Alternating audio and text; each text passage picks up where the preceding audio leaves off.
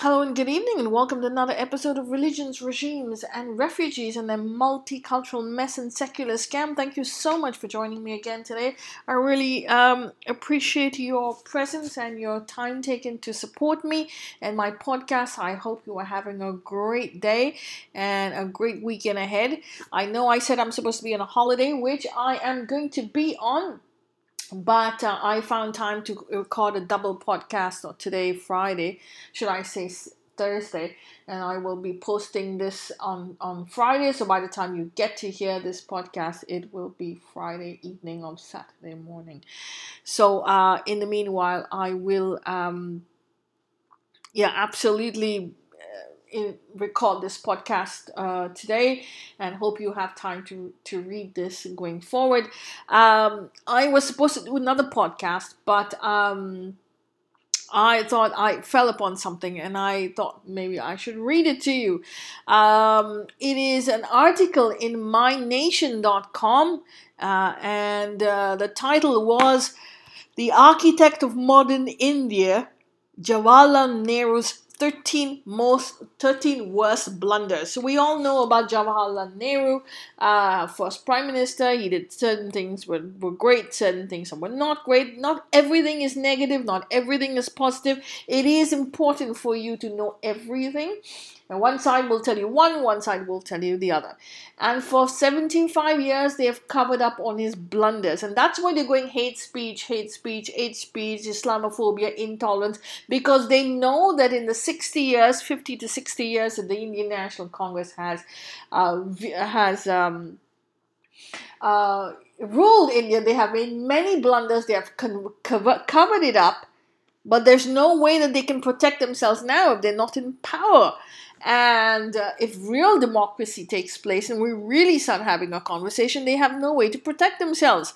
And so they're using the minorities, they're using Muslims, they're using Christians, they're using everyone to protect themselves at all this intolerance, the disturbance of the social fabric of society. Yes, we know this is their agenda to cover up for their tracks. But it is time to talk about this and not to play the us versus them. But it's important to note what he did, and so we cannot correct it because it's too late. But to understand the place where we're going to and how we can change the future. So year 13 are of Jawaharlal Nehru's worst blunders, written by Mr. Abhijit Chowda. I think you know him. He's got a YouTube channel, or should I say he's on Facebook and he's on YouTube. Very often at chittymedia.com. And Abhijit is, he has a great point of view. You don't always have to agree with him, but he is great. And my dear friends, do access it, mynation.com. And I'm going to read to you 13 of the worst blunders of Nehru. So Nehru became India's first Prime Minister thanks to Mahatma Gandhi, who untwisted the Congress to accepting him over the immensely popular and capable Sardar Vallabhbhai Patel. The Congress Party's dynastic lackeys like to call Nehru the architect of modern India. The claim, ironically, is true. Nehru is responsible for the lion's share of the problems that India has inherited from the 1940s through the early 1960s. Let us take a brief look at Nehru's blunders, which went a long way in shaping the India we know today. So, creating the Kashmir issue. Nehru single-handedly created the Kashmir issue that weighs India down to his day, firstly by refusing Jammu and Kashmir's ascension to India when it was offered in 9 September 1947. Secondly, by accepting it only if the unconditional ascension was made temporary and conditional. Thirdly, by preventing the Indian army from liberating the whole of Jammu and Kashmir from Pakistani invaders at the end of 1948. Fourthly, by needlessly internationalizing the issue. And lastly, by engineering, despite opposition from Patel and Ambedkar, Article 370 and Article 35A of the Indian Constitution that gave special status to the state. 2. Refusing the Khan of Kalat's offer to accede to India. In 1947, the Khan of Kalat, in a princely state of Baluchistan, opted to join India rather than Pakistan. He sent Nehru signed accession papers that officially made Kalat a part of the Union of India. Nehru, for reasons best known to him, rejected Kalat's accession and returned the accession papers to Khan, paving the way for Pakistan invasion and annexation of Baluchistan. My dear friends, yes, that is the India we unfortunately live in, that has resurrected and pampered one man who is responsible for a brutal invasion of Baluchistan through his negation of signed accession papers of Kalat, of the princely state of Kalat. The third is the obstruction of Sardar Vallabhbhai Patel's plan to liberate Hyderabad from the murderous Nizam. After India's independence, Hyderabad's Nizam refused to accede to India and unleashed a private army of over 2 lakh Razakars on the state of Hindu subjects, massacring at least 30 to 40,000 people by conservative estimates. In response, the Union Home Minister Sardar Patel decided to liberate the state using military force. Pandit PM Nehru opposed the plan and tried to scuttle it. He insulted and humiliated, calling him a complete communalist. In a meeting, Patel went ahead against Nehru's best efforts and launched Operation Polo that liberated Hyderabad. That, my dear friend, was Nehru. Number 4 on the list, gifting Manipur's Cabo Valley to Burma. The lush, fertile and resource-rich Cabo Valley, which measures 11,000 square kilometers, has been part of the Kingdom of Manipur at least as far back as 1450, according to historical records. After the British annexed Manipur, they released the valley to Burma in 1834, in consultation with the Maharaja Gambhir Singh of Manipur. In return, Burma paid the Kingdom of Manipur Sikha rupees 500 monthly as compensation, with the clear stipulation that Manipur retained the right to reclaim the land any time. The compensation was paid until Manipur became part of the Union of India, at which point it became incumbent upon the government of India to reclaim the land. However, instead of reclaiming the territory, Nehru gifted it to Burma in 1944. What a fool this man was. I mean, God, I can't believe I call him Chacha Nehru. Gifting the strategically located Coco Islands to Burma. The Great Coco Island and the Little Coco Island from the northmost part of the Andaman Archipelago. India's former Defense Minister George Fernandes revealed that Prime Minister Nehru gifted these islands to Burma after India's independence. Subsequently, Burma handed them over to China, which has established an extensive electronic surveillance station on the larger islands to keep an eye on India's military and natural activities in the Bay of Bengal, giving it crucial strategic advantage in India's backyard. Hostility towards Sardar Patel's restoration of the Somnath Temple. After India's independence, Union Home Minister Sardar Vallabhbhai Patel pledged to rebuild the Somnath Temple that was last destroyed by the Mughal invader Aurangzeb. Nehru opposed the project tooth and nail and terming it as Hindu revivalism, because Nehru was a Marxist. Despite Nehru's hostility, the strong-willed Patel completed their restoration. When President Rajendra Prasad was invited to inaugurate the temple, Nehru advised him to disassociate himself with the event in the interest of preserving the secular fabric of India's republic. Prasad too ignored Nehru's advice. Thank God for him. Rejecting American and Soviet offers of a permanent seat of India at the UNSC. In 1950, soon after India's independence, the United States offered India a permanent seat at the United Nations Security Council. Prime Minister Nehru rejected the offer, saying that he would not accept any offer that came at the cost of China. In 1955, the US repeated the offer in tandem with USSR.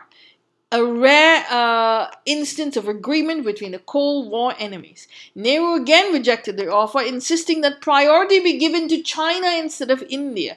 Nehru ensured that China got a permanent seat at the UN at the expense of India. Today, thanks to Nehru, China has unlimited opportunities to repeatedly harm India's interests at the UN. No thank you to Nehru. And China is the one who's stopping India's entry into the UN. China is the same China who was given the seat at the hand of India, is now doing everything to stop India. No thank you to the Marxist Indian National Congress. Refusing the Sultan of Oman's gift to Gwadar port. The Sultan of Oman offered the port of Gwadar to India in 1958. Nehru rejected the offer. Pakistan subsequently bought the strategically located port, which today is the linchpin of China's CPEC segment of its massive Belt and Road project. And Rahul Gandhi wants us to vote for him. And here it is. Preventing Nepal from rejoining India. For those who don't know, in the early 1950s, Nepal's king Tribhuvan offered to merge Nepal with India. However, for reasons best known to him, Nehru rejected the offer, spurning the opportunity to regain India's historic territory. Number 10, rejecting U.S. President Kennedy's offer to help India become Asia's first nuclear power. Much before China became the first Asian nation to test a nuclear device, U.S. President Kennedy had offered to help India detonate one in Rajasthan desert. Kennedy sent PM Nehru handwritten notes making the offer. Kennedy's letter emphasized that nothing is more important than national security.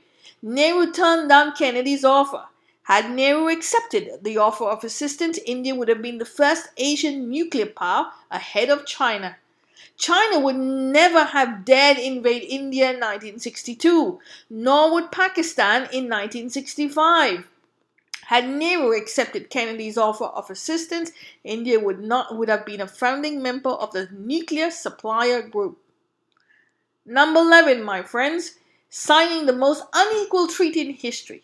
In 1960, PM Nehru, for the sake of friendship and goodwill, signed one of the most unequal and lopsided treaties ever, the Indus Valley Water Treaties, giving Pakistan ownership of 3/4 of the water that flows through the Indus system of rivers located in India.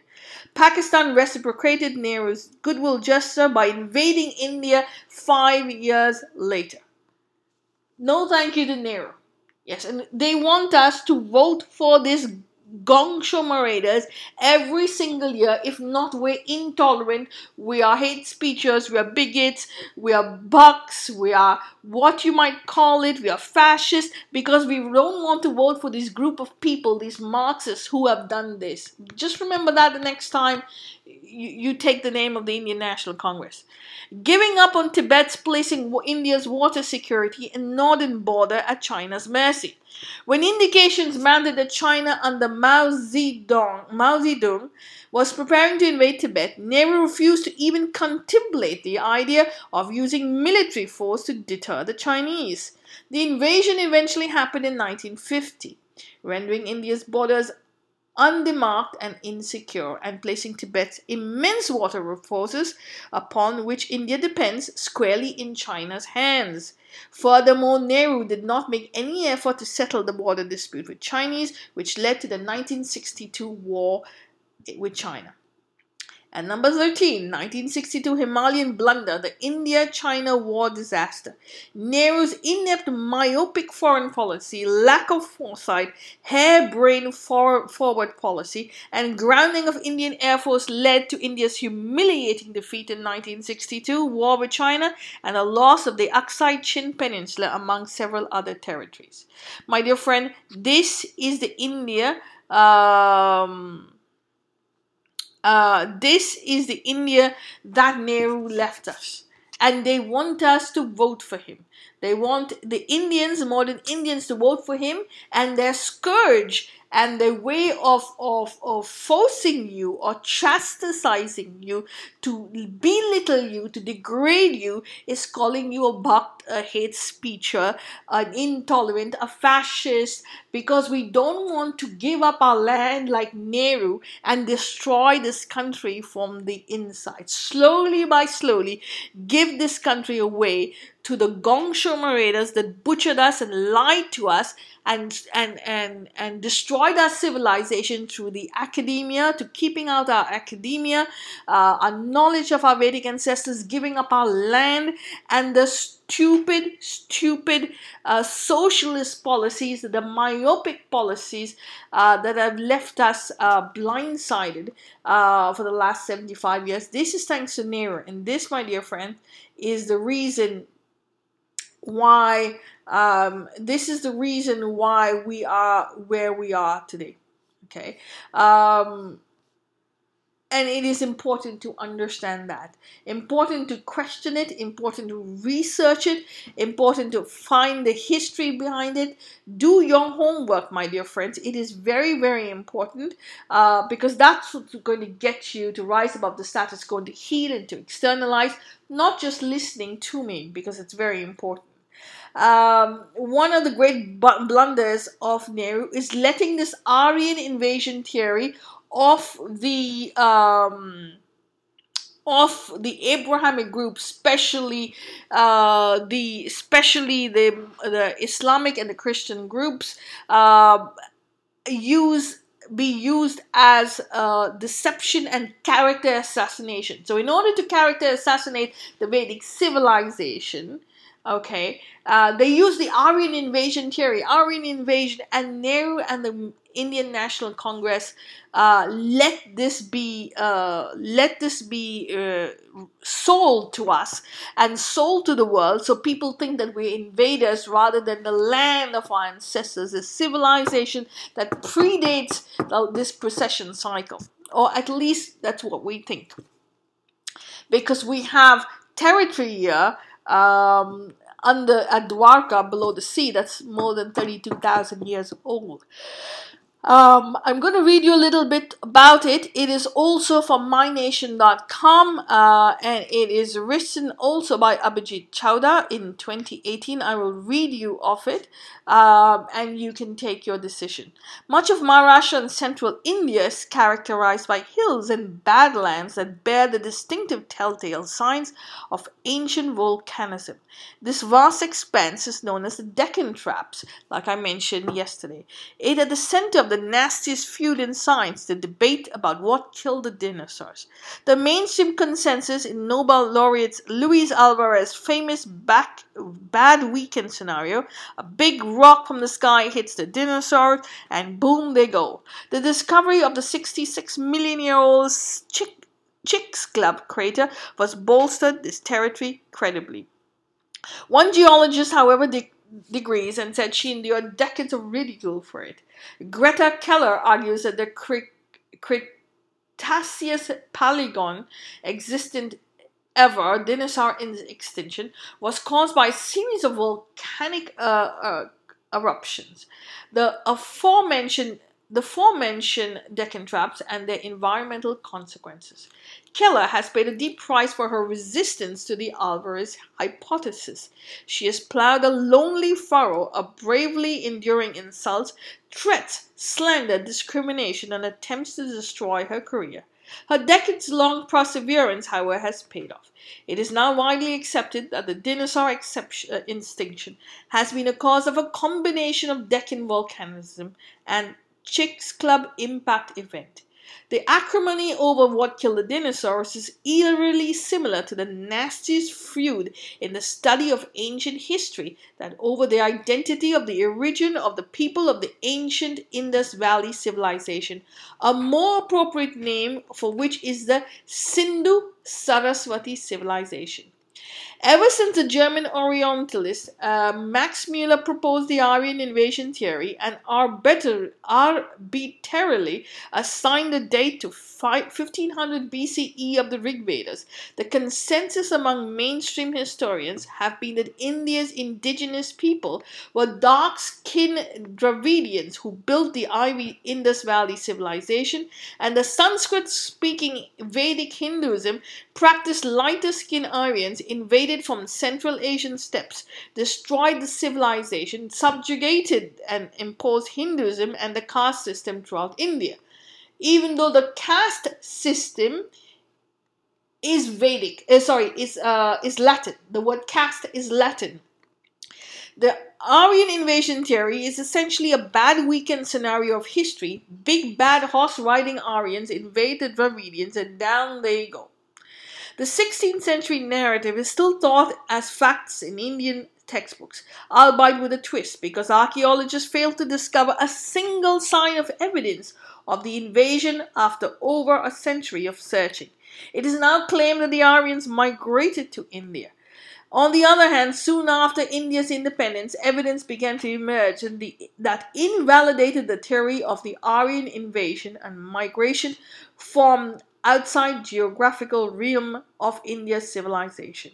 In fact, the evidence to the population expansion westwards from within India, the evidence kept accumulating, and its pace picked up decades went by. Linguistic evidence, archaeological evidence, literary evidence, evidence of a cultural continuity that spans 7 millennia. Hydrological evidence of a long dead mighty river. Hydronyms, toponyms, demonyms, evidence from ancient myths that bridge the vast expanse between India and Ireland. Too much evidence, in fact, to present here.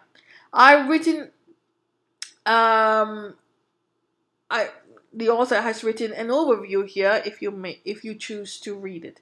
Scholars such as Bilal, David Frawley, Conrad Els, Shrikant Talagre, Michael Danino, S.R. Rao, Subhash Kak, Nicholas Cousins, among others, contributed in various ways to the discovery of this evidence. In the 20th century, the genetic evidence began to emerge that started dismantling what remained of the Aryan invasion theory.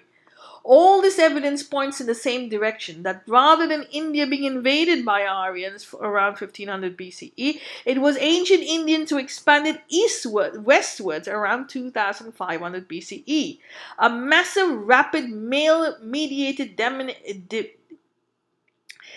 demic expansion and brought Indo-European languages, culture, and genes throughout Europe as far west as the British Isles. Yet this veritable avalanche of evidence has been studiously ignored for decades by Western academics as well as India's state-sponsored Marxism academic establishment led by none other than the first Prime Minister of modern India, Pandit Jawaharlal Nehru. Okay. Like Kalam, many of the above-mentioned scholars were marginalized by India's entrenched Marxist establishment. Their works relegated to scholarly journals, banished from India's textbooks.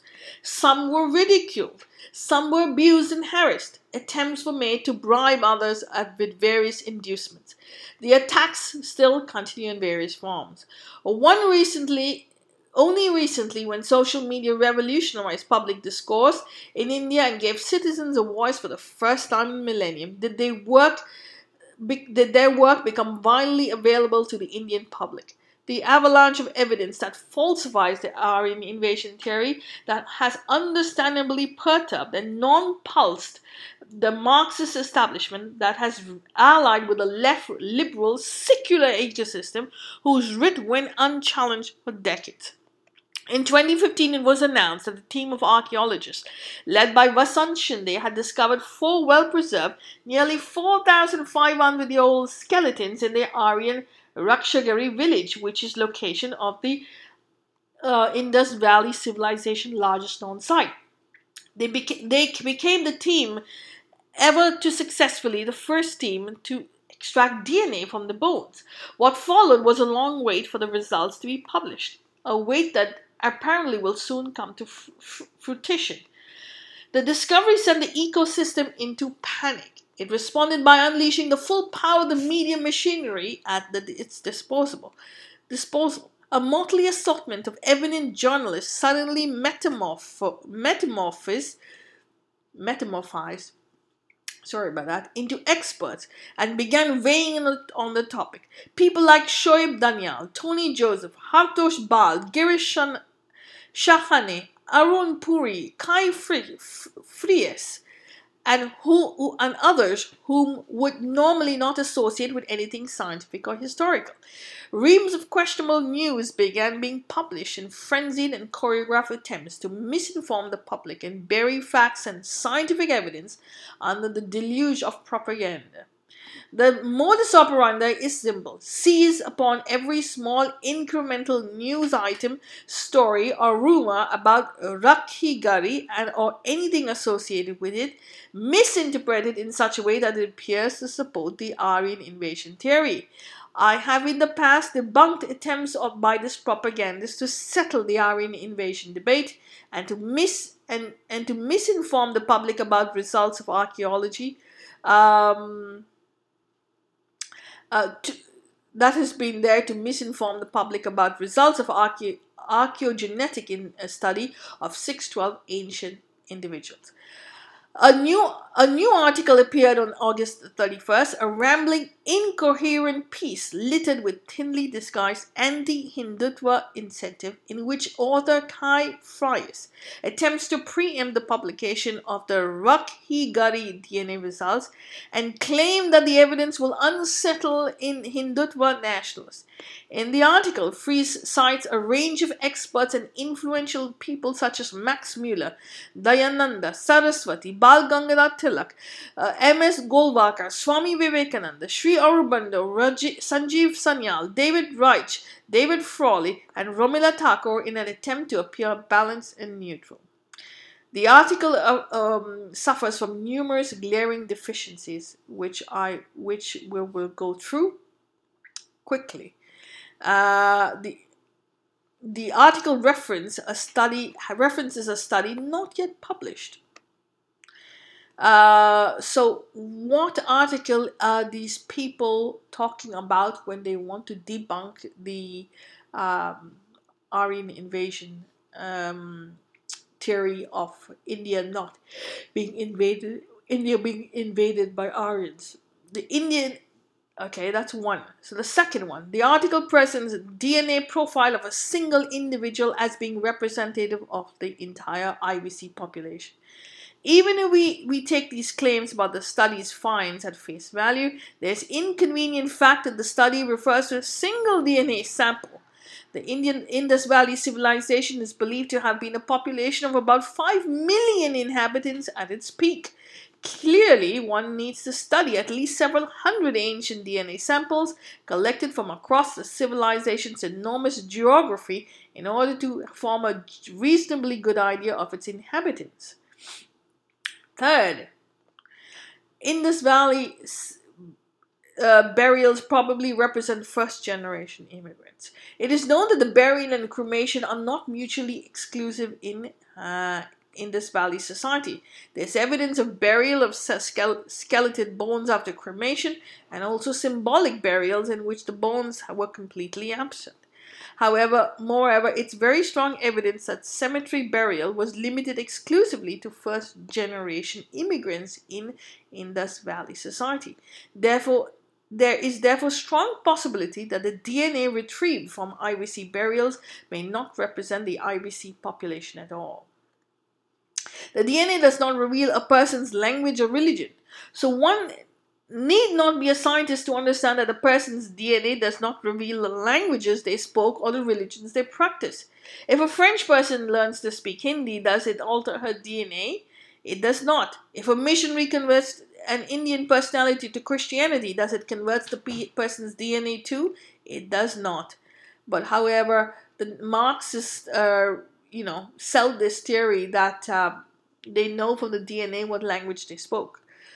So the fifth one is R1A1 is not an Aryan gene. So the R1A1 haplogroup is found in approximately 17% of Indian males. It is found in high frequencies in northern Indians as well as southern Indians, in northeastern Indians, in tribal communities and lower section of society. It is found in high frequencies than national average. In the Saharia tribe of Madhya Pradesh and the Chenchu tribe of Andhra Pradesh and Telangana. All communities of Indians carry this distinctive mutation, even though those perceived to be Dravidians or lower class tribes.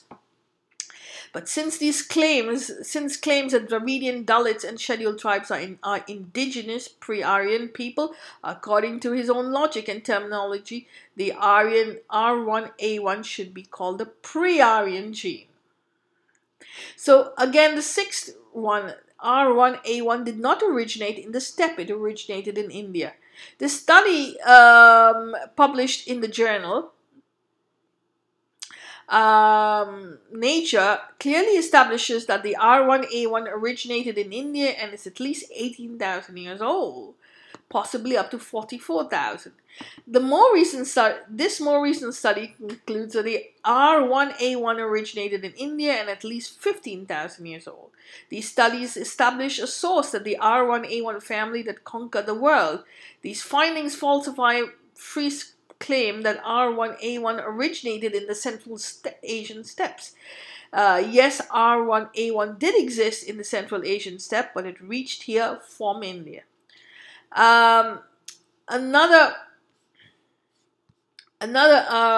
falsehood is the ad hominem attacks and insinuations about Indian scientists.